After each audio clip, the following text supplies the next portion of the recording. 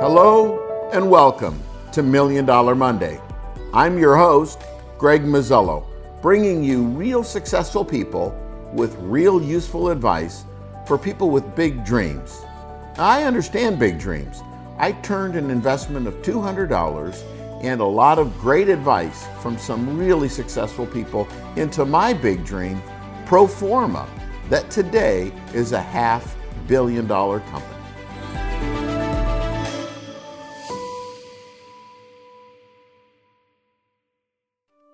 Well, hello and welcome. Today we're going to be talking about everything franchising, and I'm joined by a real expert that has spent most of his career in the world of franchising, in the sales of franchises, as a founder of a company that for 6 years was an Inc. 500 fastest growing franchise company, and today a company and the CEO of a company that helps franchises both with money, intellectual and financial capital to get going and growing. I am excited to talk with Rick Del Santro. Rick, thanks for joining us. Hey, Greg, it's my pleasure. I'm glad to be here.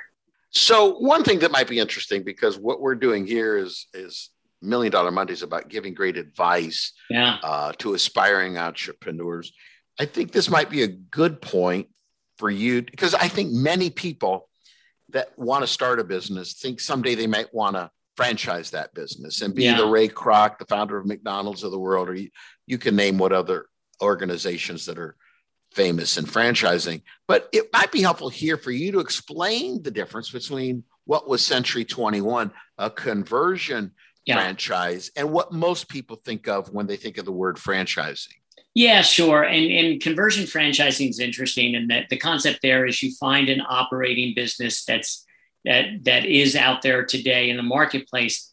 And all you're trying to do is convert them from being what I would call independent and unaffiliated to independent plus affiliated, right? So rather than be Rick Del Santro Real Estate, you would be Century 21 Rick Del Santro Real Estate, taking advantage of really three key components that any good franchisor should deliver, which are brand, operating systems, and ongoing support, the things that help you get, keep, and grow your customers. And so that's a conversion.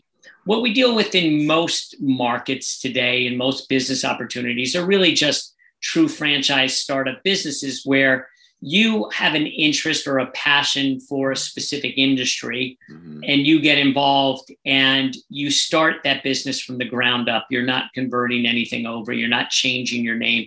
You're starting in as that concept from day one. And so conversion franchising are for people that are already in the business, but want to become a part of something much larger themselves. Rather than, some people might call it greenfield franchising or startup franchising, which is finding people that are unhappy corporate executives or other people looking for a new business about which they may not know anything and start from the ground up.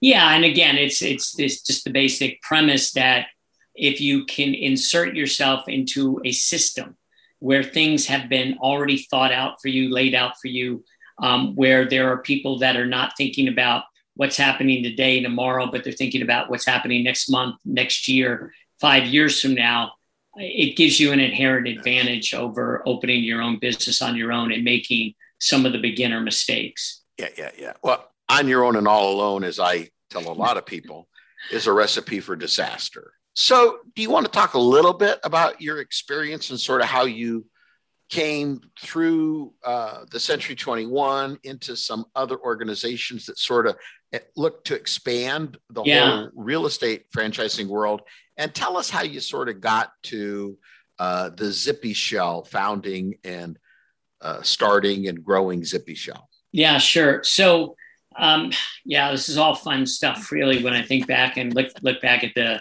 history of it. But I was working for Century 21 of the Mid-Atlantic states when the corporate office out in Irvine, California, asked me if I'd take a position there to be director of international franchise sales. And with that would consult the domestic franchise sales efforts as well. And so I moved from, at the time, the Washington, D.C. area out to Corona del Mar California. We worked in Irvine. It was heaven, frankly. And about 60 days into it, a company called HFS purchased Century 21 Real Estate Corporation from Metropolitan Life. And at the time, we were probably no more than a rounding error on the P&L of Metropolitan Life. But and there were about 210 people that worked at the corporate headquarters. I would say roughly 205 of them were let go, and five of us were asked to move back to New Jersey and go to work there. I was asked to become the vice president of franchise sales and administration and build out the infrastructure for what would ultimately be multiple real estate brands. I remember at that time I was really fortunate. I met a gentleman who was the president of the company, John Snodgrass, and he really mentored me and taught me a lot about the world of business and franchising. And we sat down, we worked hard, and we built out something that would later support also Coldwell Banker, ERA Real Estate, Better Homes and Gardens, and ultimately Sotheby's as well down the line. And so that was a really, really great experience for me. But I've always had that entrepreneurial urge and itch. And I think that, I'd always tell people, if you have it, it's not going to go away. So you better deal with it. Right. Yeah, right. And so it was probably, I would say, 2001 that I decided I was going to start my own business, and things, it was interesting. I will share with you that there's a great book out there. I'm sure you've read it, but if your listeners haven't yet, it's called The E-Myth Revisited: Why Most Small Businesses Fail. And I always tell people, I think that when I started my first business, the book was written about me. They followed me around and just said, okay, because all I did for 6 straight months was revise my revenue numbers downward. And I'm like, what am I doing wrong here?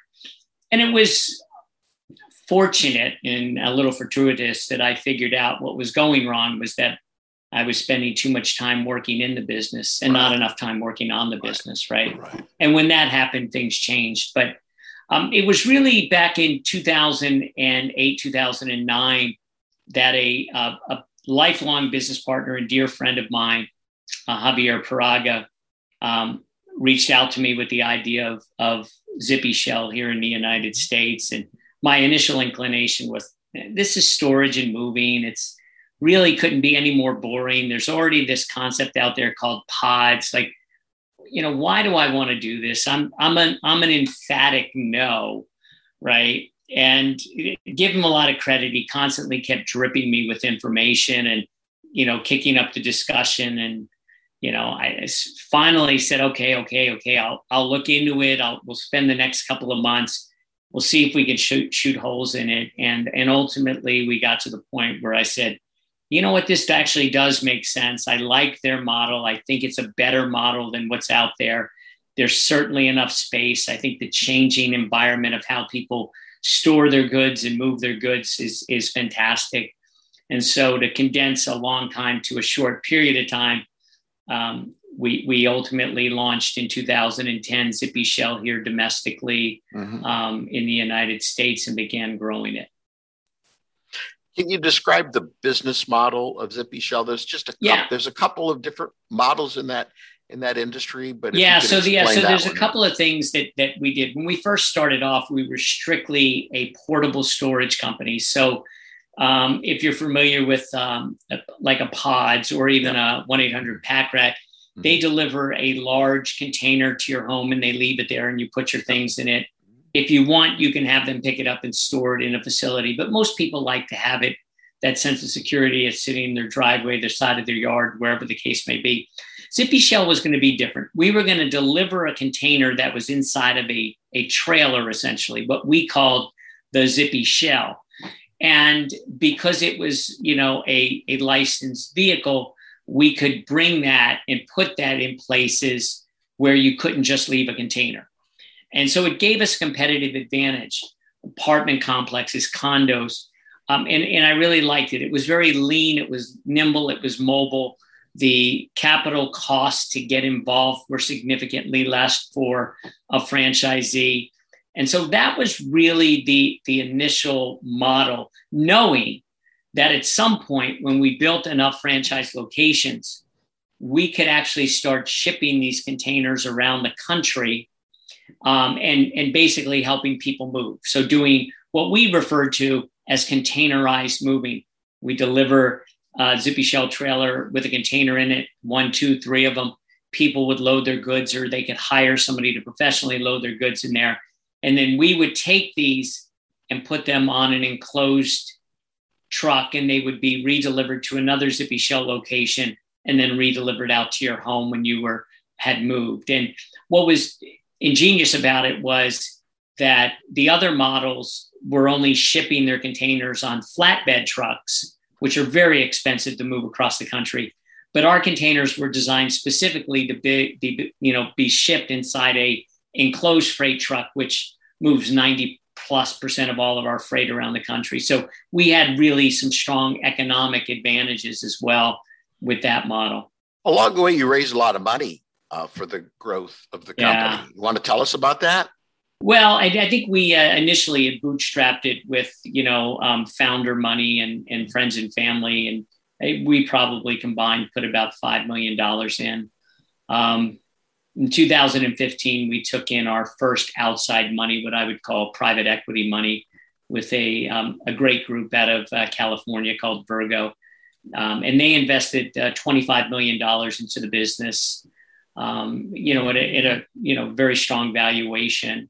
And then later on, in 2018, it would have been invested in conjunction with some others, roughly another 130 million of equity and about 60 million of debt. So, it's quite a bit of an investment, and certainly much appreciated. And frankly, it's a large part of the reason why the business is where it is today and wildly successful and continuing to grow very, very rapidly. Mm-hmm. Yeah, 6 years on the Inc. 5000 list of fastest growing company is certainly a wonderful accomplishment, and congratulations to you for that. So what led to your leaving there? I think ultimately, in my mind, it was just time. I think that for me, the business was much more large, operational, more and less entrepreneurial.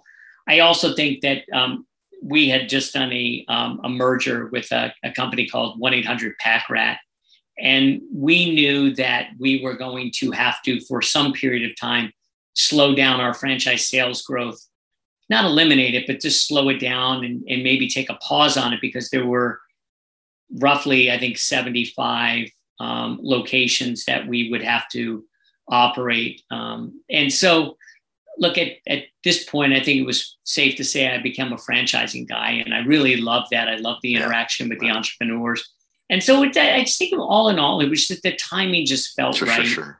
And I think the words "slow down our growth" are just something that's not in your DNA or my DNA. Yeah, and I think, look, to be fair, they certainly have accelerated growth. It's slowing down the franchising side of it for me, which was what I was really passionate about. I mean, I was, toward the end, that was the side of the business that I had become really responsible for. I had a business partner, Gareth Taylor, who was responsible for what I call the moving side of the business, very operational side of the business. And so with my side of the business being put on pause, it just, all things made sense. All right. Well, it's a wonderful background. It's a wonderful story. And you learned a lot about the ups and downs of the franchising business. So tell us about Z Growth Partners. Yeah. So Z Growth Partners was founded by, again, my business partner, Javier Paraga. And when Javier, he was part of Zippy Shell. And when the first outside investment came in 2015, he was acting at the time as chairman of the board. That shifted, and he thought for the second time in his life he would retire. And it didn't work out again. So he decided what he was going to do was build out a business that would help young concepts and even experienced ones sell franchises, because the franchise sales it's a very challenging thing to do.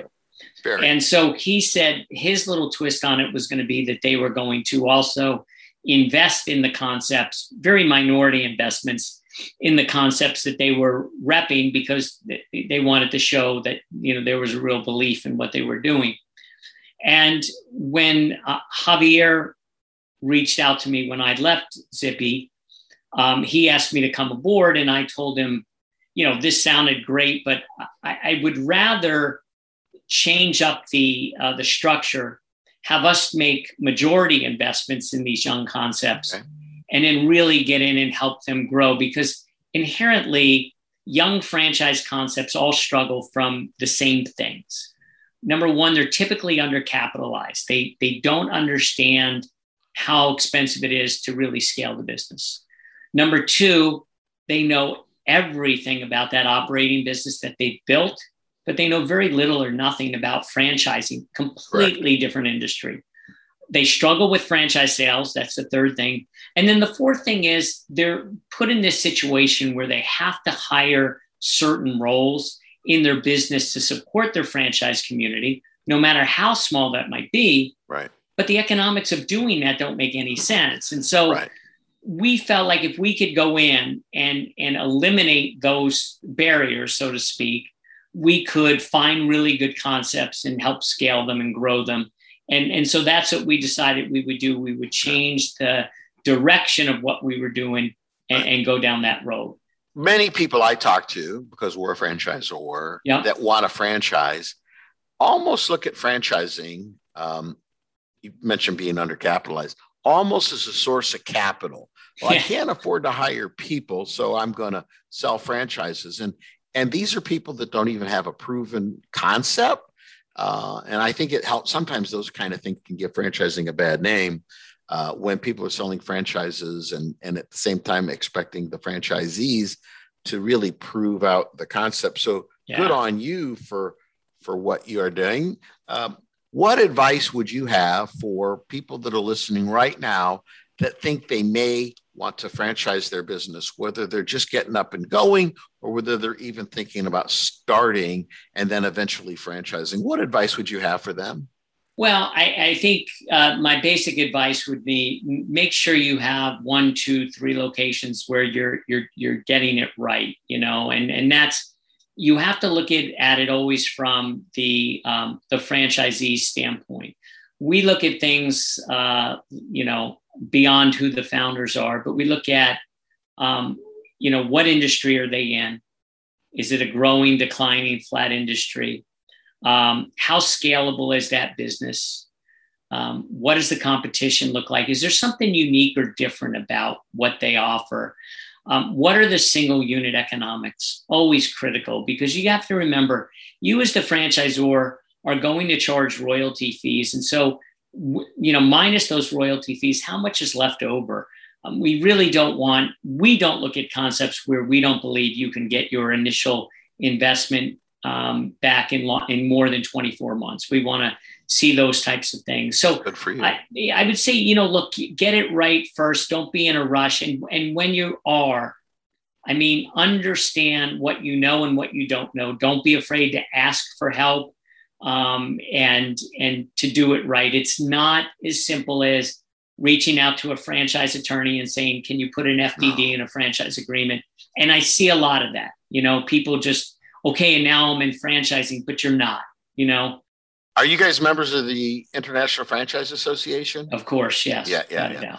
And I think that you didn't say it, but I think you and I would both say, number one, join the International Franchise Association, even if you're thinking about it, because there's just so much wisdom and networking you can do there that it's unbelievable. All right, Rick. So you've been very successful as the founder, as a CEO, especially in the franchising space. You've had a lot of very successful financial transactions.